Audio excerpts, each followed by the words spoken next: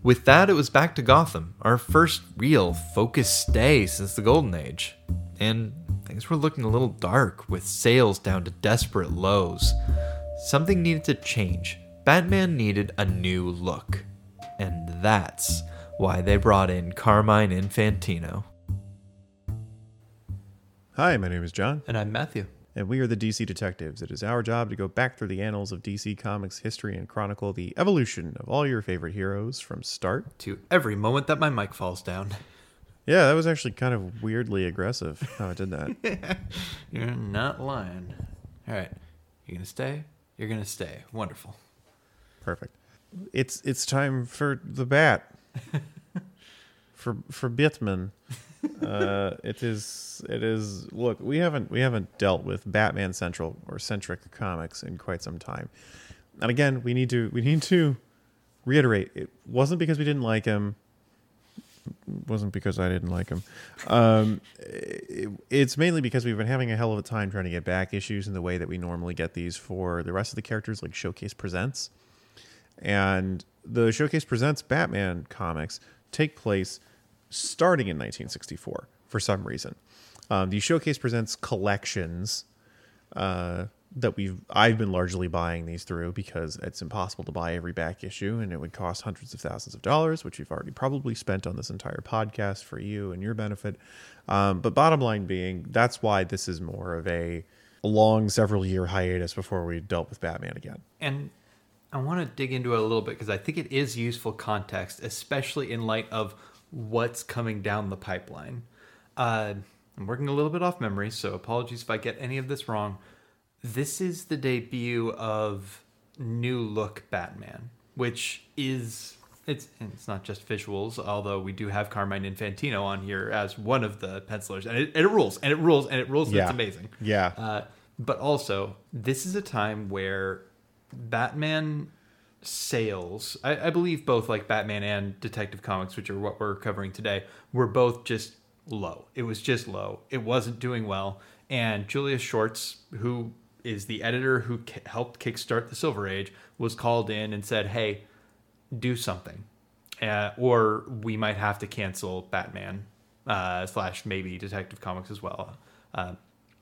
And so what you get is this, it's not a reboot, but it is a creative reinvigoration. And the timing of it is so fascinating. Like, we'll talk a little bit about what we see in these stories versus what we see in other stories of the time. It's not a Silver Age, capital S, capital A story in the way that we get like Flash and Green Lantern, but it is something different. There is something to it that is a step in a different direction.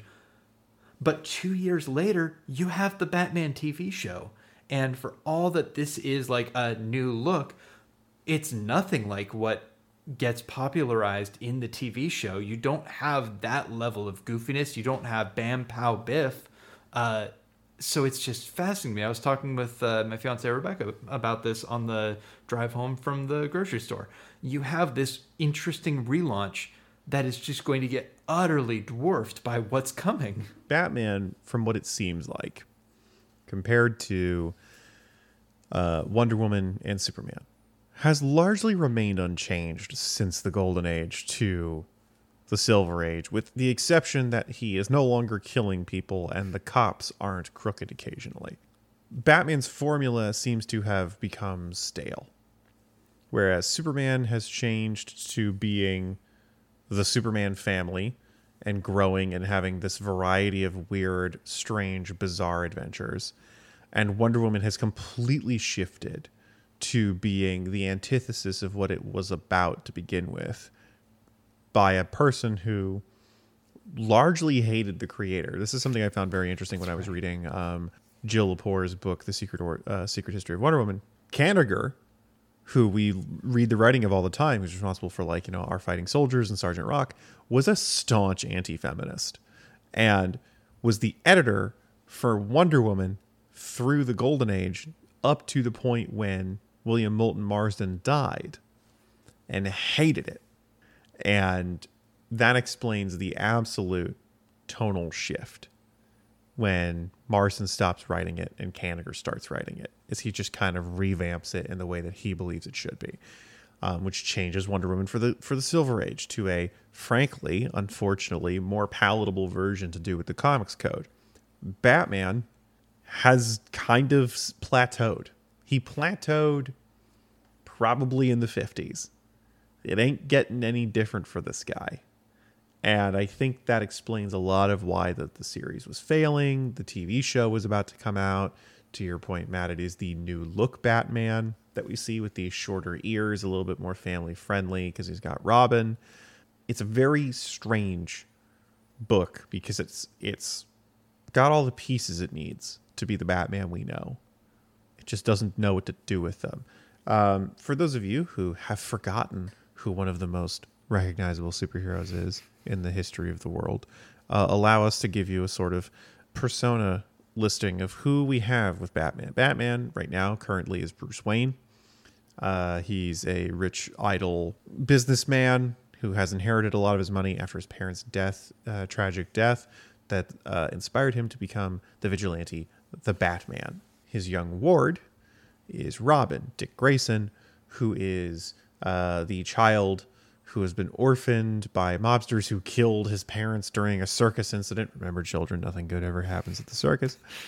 And he has taken Robin under his wing to teach him the ways of justice, to help fight crime, to prevent the bad things from happening to other kids that happened to Robin. At home, we have Alfred. Once was a heavier gentleman, now is much thinner due to a vacation at one point where he lost a lot of weight and became rail thin, which was a weird and specifically fat-phobic storyline that we are only going to just mention here and not go much into it further. Who is a classically trained British actor as well as butler. Awesome. And he's their butler. They live in Gotham City. Their major contact is a man named Commissioner Gordon, who is the commissioner of police for Gotham City. There you go.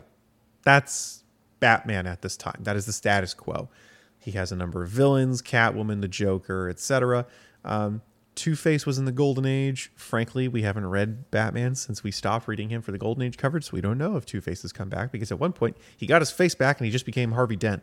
The Penguin's around, and villains like that. That's the type of fare we're dealing with, not to mention just sort of generic ne'er-do-wells and criminals. So that is the state of the union that Batman is in right now. So we're going to pick up, yes, I know, Joanne, we have a lot of these to cover. We're going to try and go through several of them very quickly because they're just pretty much non-existent plot stories. But at this time, Batman is appearing in both Detective Comics and the Batman single series. So thankfully for you, we're not reading World's Finest as well. And we cover his appearances in Justice League when we cover Justice League. So we don't really include those in this section. These are for Batman only, singular spotlight on the Bat and Robin and the Bat family. So Detective Comics number 327, May 1964. A criminal who is able to stop Batman and Robin by utilizing special science, because remember, we can't do magic.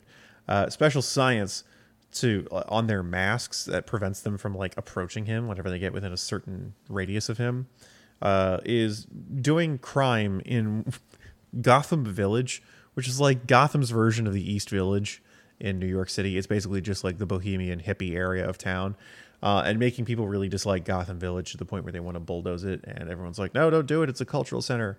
And Batman and Robin stop him and make everyone feel like, Gotham Village is safe again. We won't destroy it and lose all the culture and character. Hooray. It's a Carmine Infantino story, which I just fucking adore. Yeah. Because the art is so fucking good. Oh, man. He makes Batman look great. We're going to move on to Batman 164, June 1964. There's some just little character notes here. Robin plays the guitar. I found that interesting. And he's also apparently fairly good at it. Dick Grayson is apparently good at playing guitar. We get a nice little Batcave map of how the Batcave is structured out. It's one of those slices where you see on the side, and you get that X-ray view of this is where the Batplane is, where the garage is for the Batmobile, the crime lab, etc. That was neat. I want to make a point of that because that's the closest that we get to if not our story thus far, our story or what has come before. Like, it is the closest we get to a regrounding.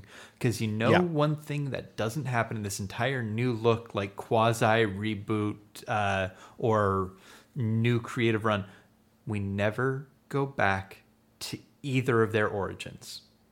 Yes. It is just assumed. And like I said, I don't know if this is as a result of us not being able to find 1950s issues of Batman where Wonder Woman and Superman's origin stories were revamped. We'll be straight up honest about that. They had some revamping of their stories in the 50s. We don't have access to those Batman stories. He might have done that then, but as far as we know, this is a continuous storyline from the last Batman stories you read in the 1940s.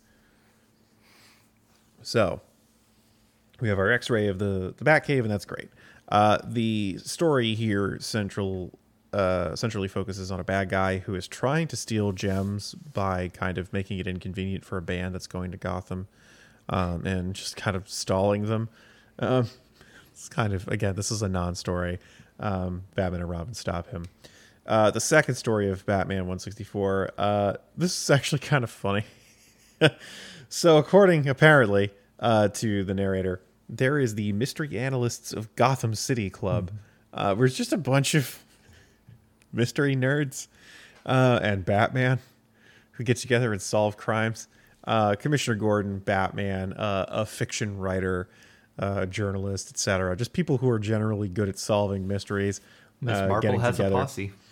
Basically, yeah, it's kind of that versus like also I think it's kind of each of these characters is kind of a play on specific other armchair detectives and noir characters by just making them like, yes, they all live in Gotham. They're at their meeting, one of the members goes like, hey, I've solved a mystery of what Batman looks like. And they're like, that's a lie. Also, don't unmask Batman. And Batman's like, no, that's cool. And they unmask him. And Batman decidedly doesn't look like Bruce Wayne. It's terrifying and weird to see a different head underneath the Batman cowl, but it's just a different looking guy.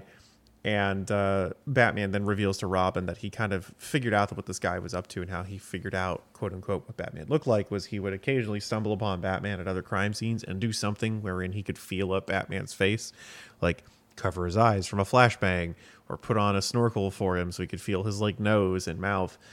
And once Batman figured that out, he just kind of like played a gag on him and let the guy think he knew what he was doing so that he would throw them off the scent of what he actually looks like. Okay. Again, a lot of these are going to be like that, where you're just like, all right.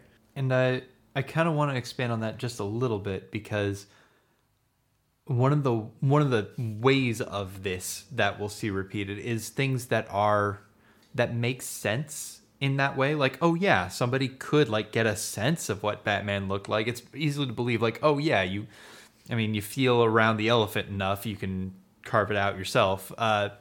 But it's kind of like, okay. It's not a cool, like grounded, like scientific problem solution in the way that like a Gardner Fox story would be. It's not like, oh cool, that pulls it all together. It's just like, yeah, that works. It's not completely manufactured. It's a little bit like, yeah, okay, that makes sense.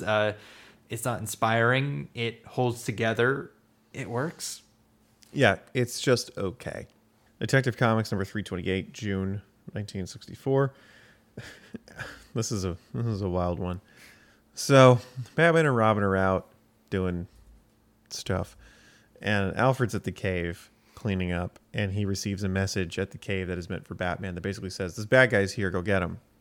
Alfred, knowing that Batman and Robin are out, this being the 60s, so they couldn't really contact him very easily via any sort of telecommunication, goes out to basically follow the bad guy himself. He like tracks this guy down. When Batman and Robin return to the Batcave, they see the note that Alfred left, which is basically like, hey, I'm going to go find this guy for you. Figure out where I am. Alfred's basically gotten captured, and he's now a bait as a hostage, and Batman and Robin have to go in and try and save him. They get captured. All three of them are captured. They all try to break out at different times, and Batman and Robin don't realize that Alfred has already broken out, and Alfred doesn't realize that Batman and Robin have broken out, so they both believe that they're dead. Then as Batman and Robin are chasing the bad guys out to a construction site, Alfred sees them and is driving on his motorcycle to go help them and join them. And like a construction machine is going to be like dropped on Batman and Robin to kill them. And Alfred drives his motorcycle there, knocks them out of the way, and is killed by the construction machine. And I'm like, surely this is a joke. Surely they will say like, no, he jumped out of the way at the last second. His motorcycle just got crushed. No. Alfred's fucking dead. And to show you how dead he is, literally in the last 3 panels of the issue, as Batman and Robin are mourning the death of Alfred, and Batman is saying he's going to set up the Alfred Pennyworth charity in his honor, Aunt Harriet, Dick Grayson's Aunt Harriet, shows up apropos of nothing at Wayne Manor and just says like, hey, I'm here to clean up after you. And like Dick and Bruce just kind of let her in, and Aunt Harriet's the new Alfred. That's how dead Alfred is. Reader, I was shocked. Shocked, I tell you. This was so unceremonious. Fuck, Lightning Lad didn't get replaced in the same issue. Holy shit, guys. Like, let's have a little decorum. And in Aunt Harriet's defense, let's have a whole issue about her to set her up. Because we don't know who the hell this is. The last aunt and uncle we saw for Robin were 2 people trying to scam him. And didn't really care about him, were treating him poorly, and Bruce and Alfred had to like have some soul searching to be like, yeah, we really do miss Robin, and he shouldn't be with his family. We miss him, and also his family sucks. It was so fucking weird. And then this woman just shows up out of nowhere. She's like, hey, I'm here to clean up after you. And Bruce is like, this is gonna make having a secret identity really hard. And Robin's like, dope, my Aunt Harriet, who I've always loved and had a fond affection for, and I've just never spoken about it until now. What? This is one of the areas where I think having the context of a brand relaunch sort of contextualizes things, because this very much has the feel of this is a new status quo that we want to do to make our mark on it. There are other things where we'll see like them experimenting with a thing and deciding it doesn't stick, but that's the other thing that's weird about this is like nothing else sticks in the way that this does. They also don't give it enough tries to stick. Yeah. Like, we don't see it often enough to be like, yes, like Aunt Harriet shows up like 1 or 2 other times. Yep. In the year of comics that we read between Detective and Batman, she shows up like 1 other time. And I forgot she existed. Same. Until that moment. And I'm like, you gotta like actually set this up. Show her in other scenes. Have her just puttering around doing something. Or have Dick be like, yeah, it sucks that we have to meet in the Batcave now when we talk about this stuff because Aunt Harriet doesn't know that we're Batman and Robin, and we don't want her to know because then she's going to freak the fuck out. Like, something. We hear of the Alfred Pennyworth Charity Foundation frequently. Yeah. More than we hear of Aunt Harriet. It feels like there was an editorial decision that Alfred would be dead, and a vague idea of, maybe we have this other character take his place, but the 2 are not given equal weight by any means. No. Moving on to Detective Comics number 329, July 1964. Batman and Robin help a guy whose cousin is holding his family hostage in an English castle. Some of these are a bit of a long walk. I'm sorry, folks. The guy's holding his cousin's family hostage in an English castle while he searches for buried Nazi gold. I wish that was a setup for a better comic. Batman number 165, August 1964. A scientist mutates into a new species that hates humans, and Batman and Robin have to stop him. And they freeze him in suspended animation and launch him into space. Second story in this issue. This is actually a bit more of a relevant one. Patricia Powell, the daughter of a police officer that Batman knows, becomes a cop herself and helps Batman and Robin solve some crimes. She wants to meet Bruce Wayne, though, because she has a big old crush on Bruce Wayne. She's just never met him face to face, because every time she's met Bruce Wayne, it's either been at costume parties or underwater when they were scuba diving or any other deus ex machina that makes it hard for her to meet him face to face. And Batman finds this just absolutely adorable. And eventually they will meet face to face. And this is, I guess, the setup for a new love interest. How many times do you think we see her again after this reading. Twice. We literally, the end of this reading is the last we will ever see of her. Jesus Christ, I guys. know. That this is the other thing that I come back to of like it is an attempt at it is an attempt at a brand relaunch without a cohesive brand idea run by one editor but with like 3 different writers. It is a very disparate attempt at things. Yeah, you've got Bill Finger, Gardner Fox, and John Broome all writing Batman stories right now. And let's be clear, the John Broome stories are the best ones. You even forgot one, Ed Herron. And Ed Ed was Herron, the one that's who did right. these 2 specifically. And then That sounds there's about right. like 1 or 2 other stories that he does. But yeah. Right. 4, The Gardner Fox 4 ones, writers. yeah. 4 writers in all of this. Too many cooks in the kitchen there. Yep.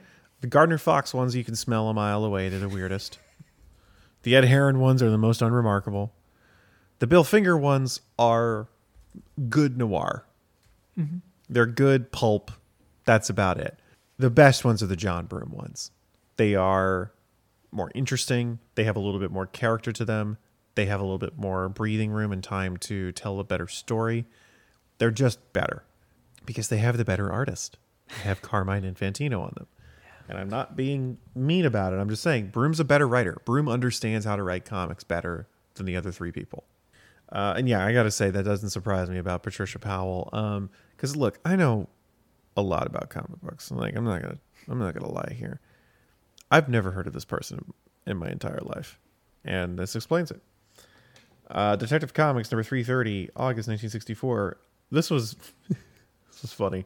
A restaurant that is spiking coffee and drinks at its location in order to basically give people drugs that make everyone hate them, everyone that they come across like just violently angry towards them and run them out of town, is testing this drug because what they want to do is basically Kingsman the whole town and make everybody fight each other so that they can just steal stuff from the banks while everyone else is just beating the crap out of each other.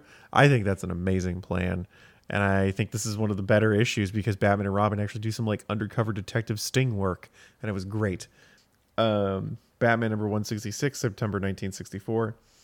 A bad guy. This was, oh God.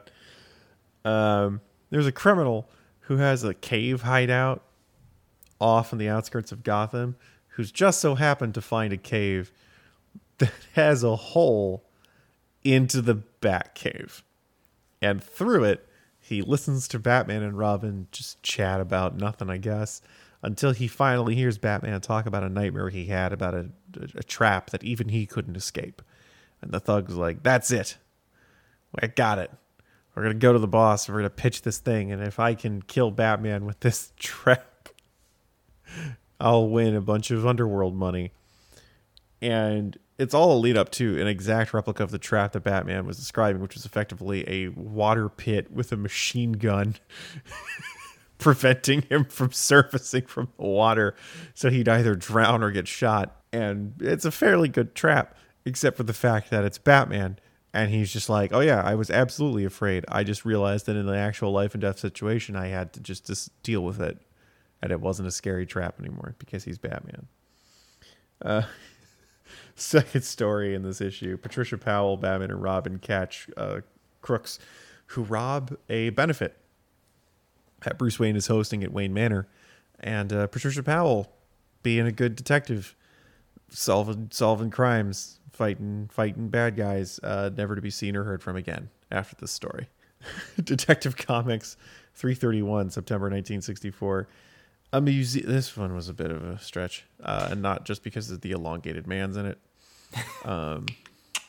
The museum in Gotham has an exhibit with an old camera that takes pictures of you and steals your face and puts it on a different person. The people behind this are stealing the faces of people who go to the museum and then going to their banks, telling them they want to withdraw tons of money, and then effectively stealing from rich people who show up at the museum. Batman, Robin, and the Elongated Man begin to track this down, solve the crime. They Scooby-Doo their way through it. It's pretty great. There is one bit that I don't understand where Batman, the Elongated Man, and Robin are all fighting an invisible force that's beating the crap out of them. That's never explained.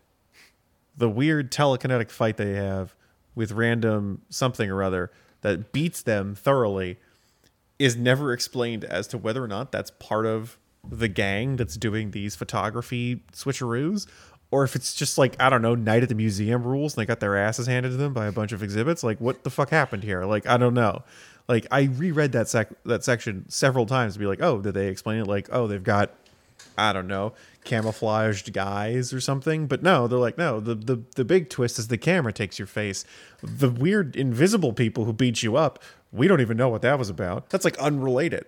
Like, is the museum haunted? What happened? Like, I don't know. That I want to know what's going on with that. The camera thing, I don't care. Why does your museum have invisible people beating up superheroes? That seems like a problem we should deal with. But hey, Elongated Man and Sue Dibney. It's great to see. It's great to see Ralph and Sue in other people's comics. Detective Comics number 332, October 1964.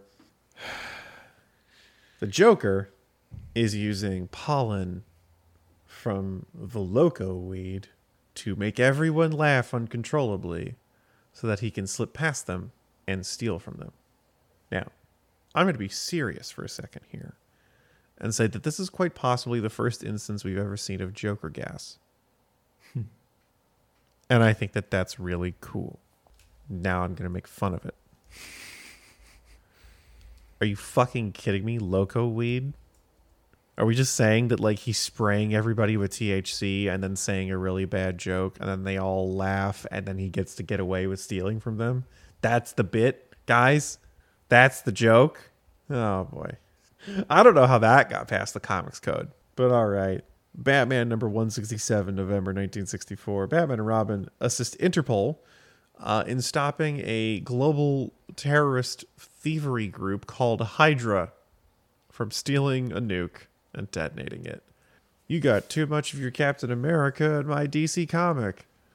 What? Like straight up Hydra? I really do want to. I didn't have the chance to do this research, but to compare when Hydra shows up in Marvel, because it's doing the same thing, and I would be fascinated to know which came first. They even do the, like, you remove one head and two more shall take its place kind of a gag. Mm-hmm. And I was like, that's pretty blatant. Let's just, for the sake of knowledge. Thanks, Dr. Internet. Hydra. First appearance, Strange Tales, number 135, May 1965. Huh. Batman had Hydra first. I hate it here. Comics were a mistake. Guys, you can't even come up with your own fake terrorist organizations. You got to steal. Fuck. Yep. Stop golfing with your rival publisher, everybody. Yeah, they stop Hydra from detonating nukes, obviously. And there's a bit of a gag here because they're traveling all over the world to do this, that they are in 3 different time zones at 3 different moments in the story. And technically they are at 8 p.m. 3 different times in the course of the story. And it's like they were in 3 different places at once. Get it? Because time zones are a joke. And it's cute. It is. It's worth noting it's a belabored joke in the sense that they do keep coming back to it, and it still works, but they really do lean on that time zones thing. And it's tonally out of place in the story. Yes. Had this been any other plot where the fate of the world is not at stake, by all means. This wasn't it. Detective Comics number 333, November 1964. Batman and Robin go to an elephant graveyard to save a guy who is trying to protect elephants from being affected by a strange element that makes them aggressive and attack people and towns. Here's the thing. I liked this story, mainly because I could see the clear mission that it had, which was to educate you about elephants. And I'm A-okay with that because it makes fucking sense. And in the course of showing how intelligent Batman is, having him educate Robin on elephants over the course of multiple panels is good. It provided educational value. You saw that they had a good relationship that Batman teaches Robin stuff. Robin learned some things, and it came in handy in the course of the story where he did things that he had to learn from Batman. This is a very tightly written story. It's just weird. The amount of times that Batman leaves Gotham, look, I'm happy about it. I like that he leaves Gotham because there's only so much crime that can happen in that city. But the amount of times that he leaves Gotham is a little weird now. And to be fair, he left a lot in the Golden Age stories we saw, and there were some time travel bits that we're not really going to talk about because that has to do with being hypnotized back in time. But, yeah, okay. It's just kind of, these are all like Indiana Jones stories, unless what I feel like a Batman story is. But that's kind of the era that Batman is right now, is an adventure guy who dresses like a bat. Batman, number 168, December 1964. Batman helps a strong man who is being driven to violence when he hears the radio chimes of like the station address. The guy was like, "Oh, I need Batman to help me." Batman's like, "Okay, what's going on?" He's like, "This is what happens. I need you to watch me." I thought all in all made a lot of sense. Just a weird story. Again, there's no like crime happening here, but Batman had to solve a mystery, which was what is causing this guy to go, so berserk. Second story in 168, Batman and the Mystery Analyst Club of Gotham figure out that one of their members has actually stolen a jewel from a jewelry display place. And he has to reverse engineer the crime, knowing that one of the members, who admits to doing it in a very Charlie's Angels fashion over the phone, explains that he's like, "I've already done this, and here's how it's been done." And they figure out that it was the forensic analyst, who's a member of the Mystery Analyst Club, who did it because he was too meticulous in his description. Give me 1 second. I have been trying to kill this bug all day. Oh, no. And I got him. Nice. Oh, nice. Congrats. He made the mistake of crawling around in the book while I was just talking just then. I had to be decisive. Anyway. Keep that whole thing in. Right, yeah. Bottom line being, the forensics analyst kind of gave away the fact that he was the culprit because he too is too meticulous in his investigation, and Batman was like, well, the guy who on the phone was really meticulous about his description. You're meticulous when you describe things the same way. It was you. Not really investigative detecting, but just it was clever. And then they get into the conversation about like, yes, I stole the thing, but then I also put it back yesterday while you guys were all trying to figure out which one of us stole it. So is it really a crime? And Batman's like, I don't know. Commissioner Gordon, district attorney, who's also a member of the Mystery Analyst Club, you guys fucking figure it out. But he did it, and he gave it back when we weren't looking. What's the term for placing something where it wasn't supposed to be, or it wasn't originally, but in a sneaky way? Like intentionally giving something that someone else didn't have before. What's the legal term for what is it? Like nefarious gifting? Like what is it? If there's anything that we've learned about the justice system in the past 6 years, it's that they will find something. I like nefarious gifting. I think it's like, giving someone with ill intent is it's just, oh God, I don't know what it is, but that's what happens here. The final story we're going to cover here, Detective Comics number 334, December 1964. Folks, look out. It's the Grasshopper, Batman's ultimate nemesis, that villain you've always heard about and you've always wanted to see in a live action movie. The Grasshopper, who's just a dude who jumps and steals things, but he doesn't really steal that well because he escapes by having an identical twin dressed up in the same outfit appear in a different location, so it makes it look like he can jump fantastic distances when really he's just hiding behind a door or in a chandelier while his twin runs off on a roof elsewhere. And Batman and Robin are being toyed with by the Grasshopper because the Grasshopper or Grasshoppers steal all of his stuff. Like they steal the Batmobile, they steal Robin at one point, they steal the Batboat, they steal everything.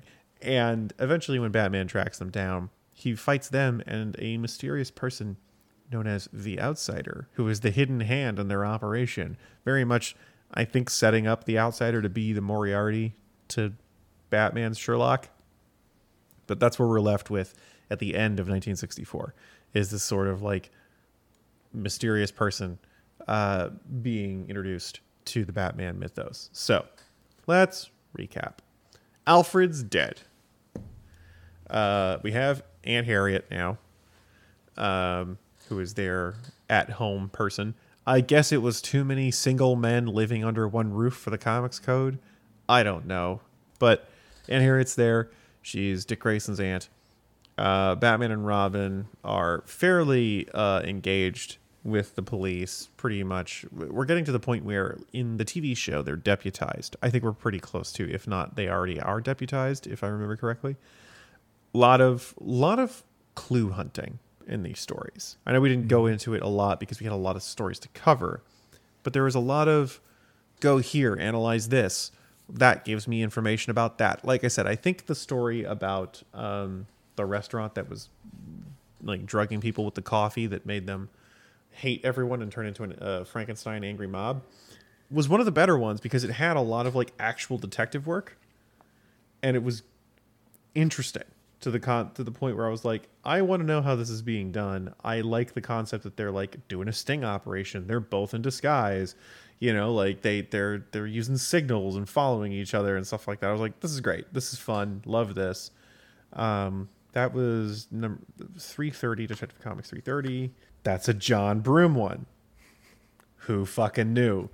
The story that I liked the most, the one that had the most complex inner workings, was written by the guy who writes Green Lantern and at some point The Flash.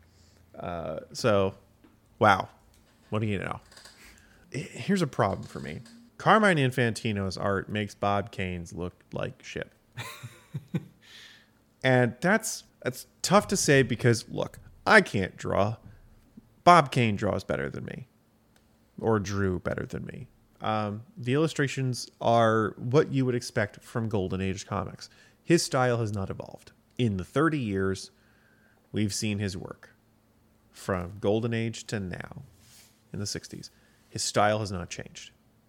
Nothing about it has evolved. He's not gotten, quote unquote, any better. Not that he's bad, but he's also not trying anything new. I know exactly what a Bob Kane Batman story looks like because it looks like that. Infantino's art is so much more energetic, lifelike, dynamic, visually interesting, expressive, different, kinetic, that Kane's artwork looks stiff and childlike. And I know that's unkind. I know that is a reductionist statement. But when you look at Bob Kane's art, it is lacking in detail and fluidity and looks very stiff and, frankly, more cartoonish than Infantino's more realistic, more appropriate art. And the cognitive dissonance of going between the two for a lot of these stories, from Detective to Batman, because maybe Batman is drawn by Infantino and then Detective is a Bob Kane story. And if it's, you know, Detective is Infantino, then Batman's Bob Kane. Having that contextual switch makes reading these difficult because now you're constantly comparing the two. Because the art matters. It really does. If the art's boring, it's going to make the story boring. And if the art is boring and slapped on with a ton of extra dialogue from narration, it's going to be even more boring. That's the problem with Bob Kane stories, is the art is just as bland as the writing. Because the Bill Finger and Ed Herron stories are all narration heavy. Tons of narrative boxes that clutter up the page and make the art look tiny. Conversely, John Broome Infantino stories are taking chances with panel layouts. 3 vertical panels and then 1 giant panel, you know, or Batman leaping through a window in a very dynamic pose to show his prowess. Even the Gardner Fox stories are a little less word heavy and a little bit more action heavy. But it is not hard to see why Batman's failing. When you've got art and stories that are largely uninteresting and not exciting, you're going to run into the problem of how can we capture anybody's attention with stories that put people to sleep? I'm genuinely curious. Do you have the book in front of you? Yep. Does it actually credit those to Bob Kane as pencils? Okay, I'm looking at Detective Comics 327, The Mystery of the Menacing Mask, John Broome and Carmine Infantino. Batman 164, June 1964. Pencils Bob Kane for the cover. Two-way gem caper.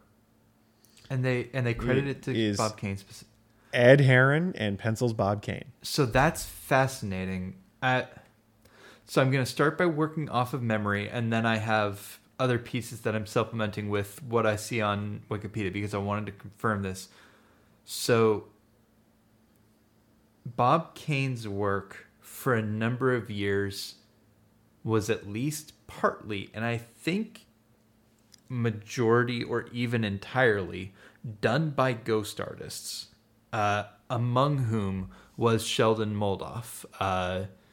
And apparently Wikipedia says the primary Batman ghost artist, along with Win Mortimer and Dick Sprang. I think we've seen that name around as well. We've seen Dick Sprang around, yeah. Mm-hmm. And on the DC Wikia, they're credited to those people rather than, like, Bob Kane's name doesn't show up there at all. My understanding, and here I am working off of memory, is that Infantino was the first person other than Bob Kane that they actually credit with any Batman art, because his work was so different that you couldn't even pretend it was Bob Kane. And to be clear, it sounds like Bob Kane was sort of under the table having these ghost artists. It wasn't something that DC was involved in, but like before, there was the tradition of it's under Bob Kane's name, and Carmine Infantino is just such a stellar artist that you can't even pretend it's Bob Kane. But it's interesting to me, A, that the book credits it to Bob Kane. Maybe I'm misremembering things, but also B, that Bob Kane's art style, whether it's his work or other people under his name, is potentially calcified by being, you have to draw like me, and this is how I drew back then, and you're not allowed to advance my style. I don't. All of this is, file it under the category of I wish I had done the more thorough research on this so that I could speak more authoritatively, but that could also explain the calcification of Bob Kane's art is going to a style and not letting that style evolve. But either way, the fundamental point that Carmine Infantino's stuff is just so distinctive and holy shit, yes, still very so good. Yeah. Yeah. For example, the Gardner Fox stories are the Grasshopper story and The Man Who Quit the Human Race, which is the guy who became a mutant and then hated the human race. Those are the two Gardner Fox stories. The weirdest two. John Broome wrote the Mystery of the Menacing Mask, the first story. That was just the guy who could, with Gotham Village, and the guy who could stop them with their masks. And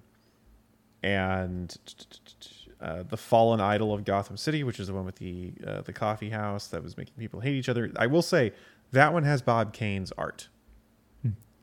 So I was incorrect. That story is good. Maybe Bob Kane just needs to have a good script to write, to draw for. Who knows? Or maybe it was one of the other ghost artists. Who knows? John Broome also did the Museum of the Mixed Up Men, which was the one with the elongated man and people pretending to be other people to take out their life savings. The Joker's Last Laugh, the Loco Weed story, is also John Broome.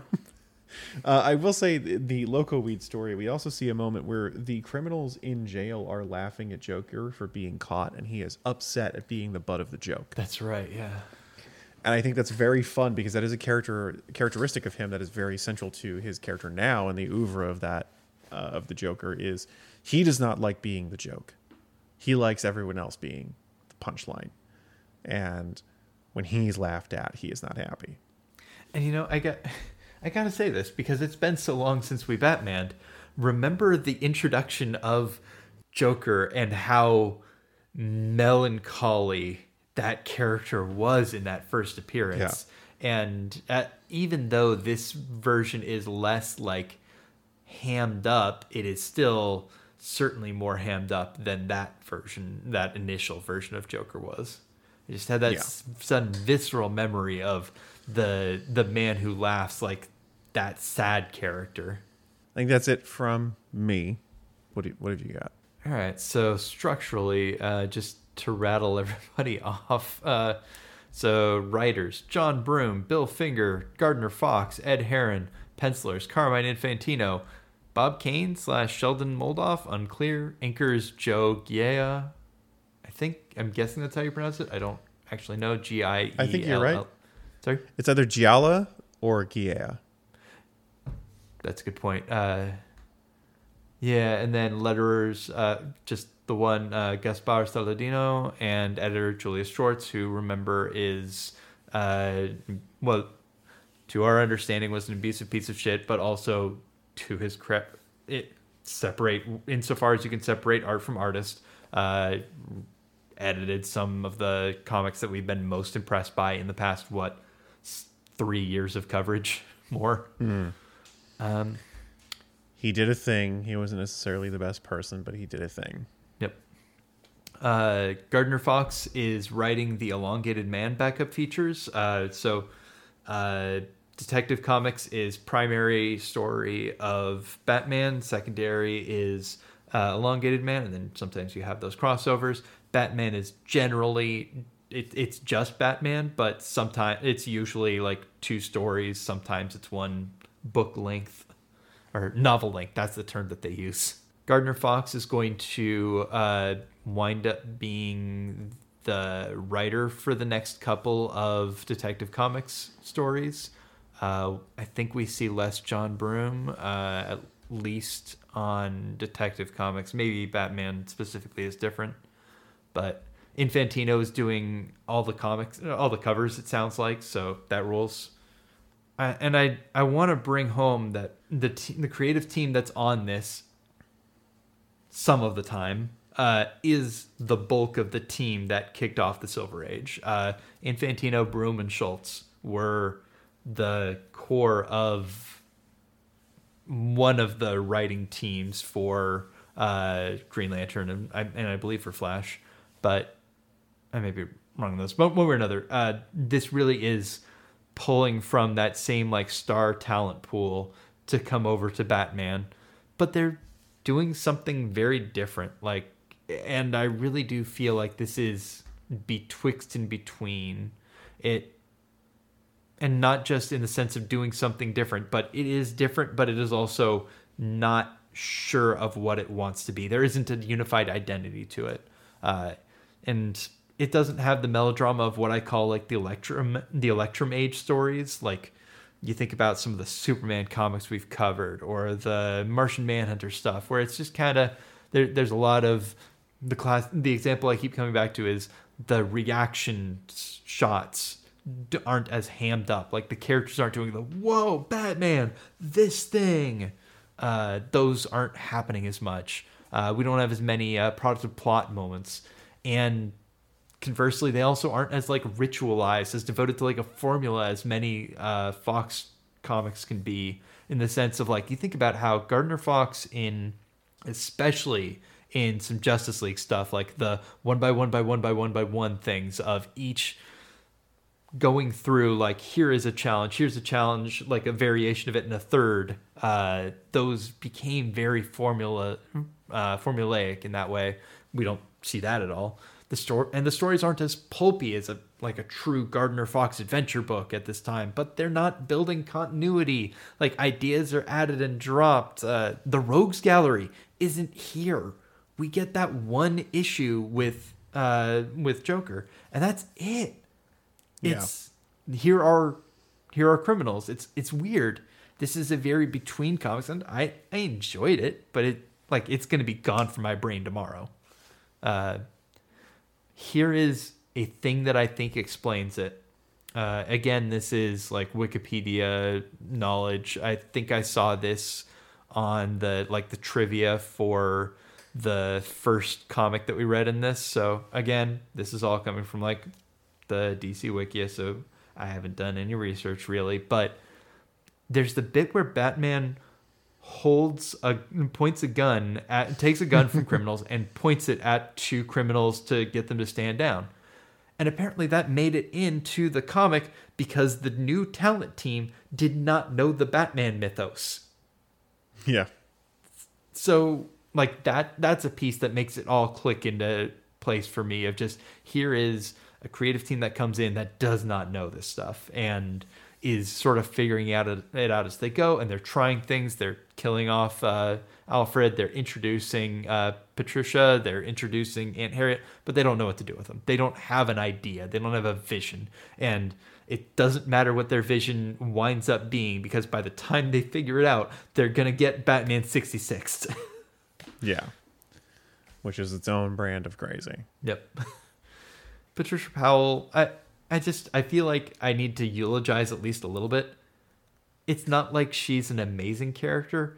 It felt very much like the best we could reasonably expect from a mediocre writer. And I'm not necessarily saying that Ed Herron is actually a mediocre writer, but some of those trappings of, okay, this is someone who probably doesn't really want to write a female character, but did a good-ish job with it. The example I give is there's a point in one of the stories where she says, because I'm a woman, I noticed the clothes these people were wearing and was able to like follow that thread to find the criminals. It's like, okay, like that is a Sherlock Holmes style piece of deduction of, I noticed this, it led me to here, to here, to here, and then I'm there.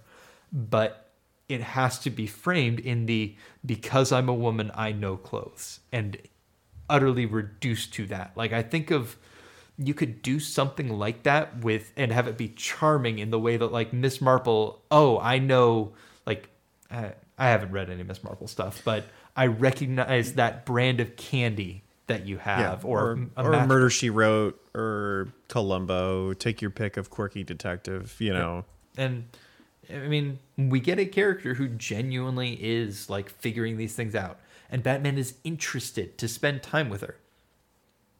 And that's just the end of that. Yeah. So this was a weird experience. Yeah, it feels like somebody blind firing from behind cover. It's like, I have the safety of a well-established IP, but what if I tried a bunch of things like this? And it's like, just stop doing what you're doing and just try to aim a little bit, and these don't suffer for it, but they also aren't so powerful that they can't win anyway. It's hard to aim high when the bar is on the floor. Accurate. You can only step over it, and in some of these cases they trip. I'm looking at you, Gardner Fox. But okay, like, these are all just kind of like meh. The John Broome ones are great, but they're also still like, man, if you're not writing space shit, this is kind of weird. Like, you're trying really hard to make these interesting. Like, again, what were those invisible things that beat them up in the museum? We don't know. That's some Gardner Fox level science. Don't worry about it. And you just like dropped in invisible ninjas for them to fight in the museum that they like totally got their asses handed to them by, and we're not going to explain that. Okay, sure.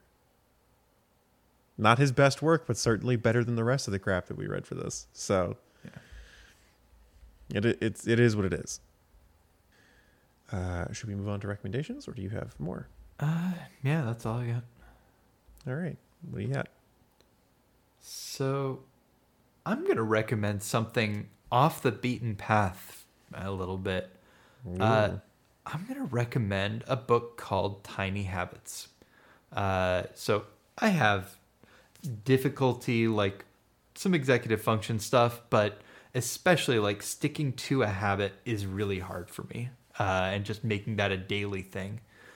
And for whatever reason, this is the thing that has made it easiest to do. So the the shtick is I mean, it is a pop psychology kind of book, so know what you're getting in for. But the shtick is that any habit is composed of three different things. It's what is your ability to do it, what is, especially like in the moment, in the context where you are trying to do it, what is your ability to do the thing, how high is your motivation for the thing, and what is the prompt, like do you have a prompt to do it. And the thing that the guy says is just like, hey, throw out motivation, because motivation, you need to choose something that you will be motivated to do each time, but don't count on your levels of motivation. Like, and it is, don't get into the headspace of like judging yourself or your morality by, do you have the motivation to do this thing? Instead, focus on the prompt. Like,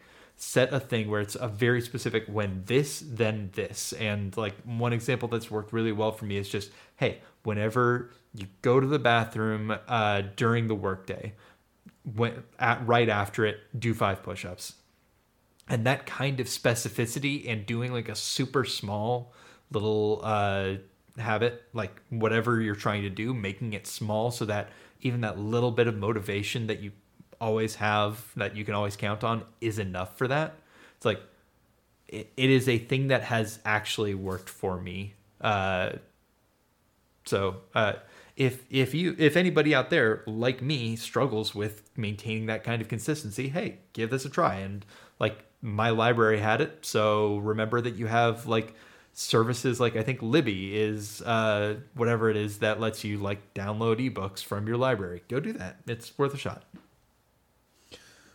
And that does track. You know, I definitely can see the value in that sort of a practice, and being realistic about how you're approaching certain things is always better than being like, shoot for the stars. Yep. And then like being upset with yourself or with the situation because you can't achieve what you believe is the perceived goal. Like, having realistic expectations is always very key, and knowing your limitations and knowing what you have available to you is always important. You know. Look, I'm going to recommend something, and I'm going to come out right out the gate and tell you it's not good. Right? I'm recommending this to you because it's fun. And if you go in knowing what you're getting into, you're going to enjoy it. I'm going to recommend the Black Adam movie. It's atrocious. Oh, no.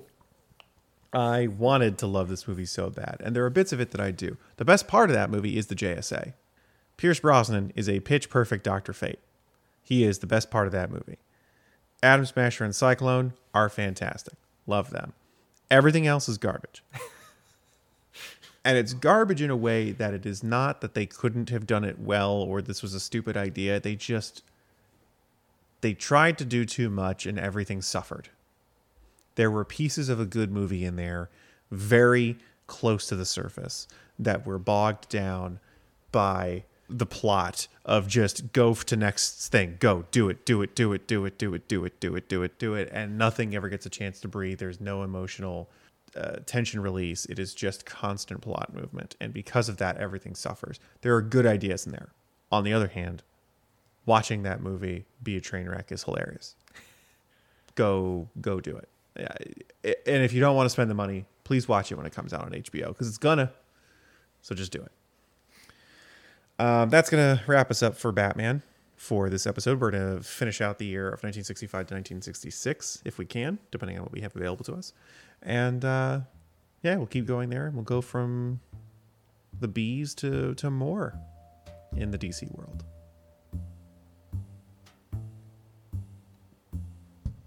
DC Detectives can be found on SoundCloud and iTunes. To stay in the know, check out our Facebook, Twitter, and Instagram. The new look Batman was different. There was less sci-fi and practically no supervillains, instead focusing on more grounded stories. But they didn't have a solid identity, with the specter of Batman 66 hanging in the future, and these stories just adding and dropping characters willy-nilly.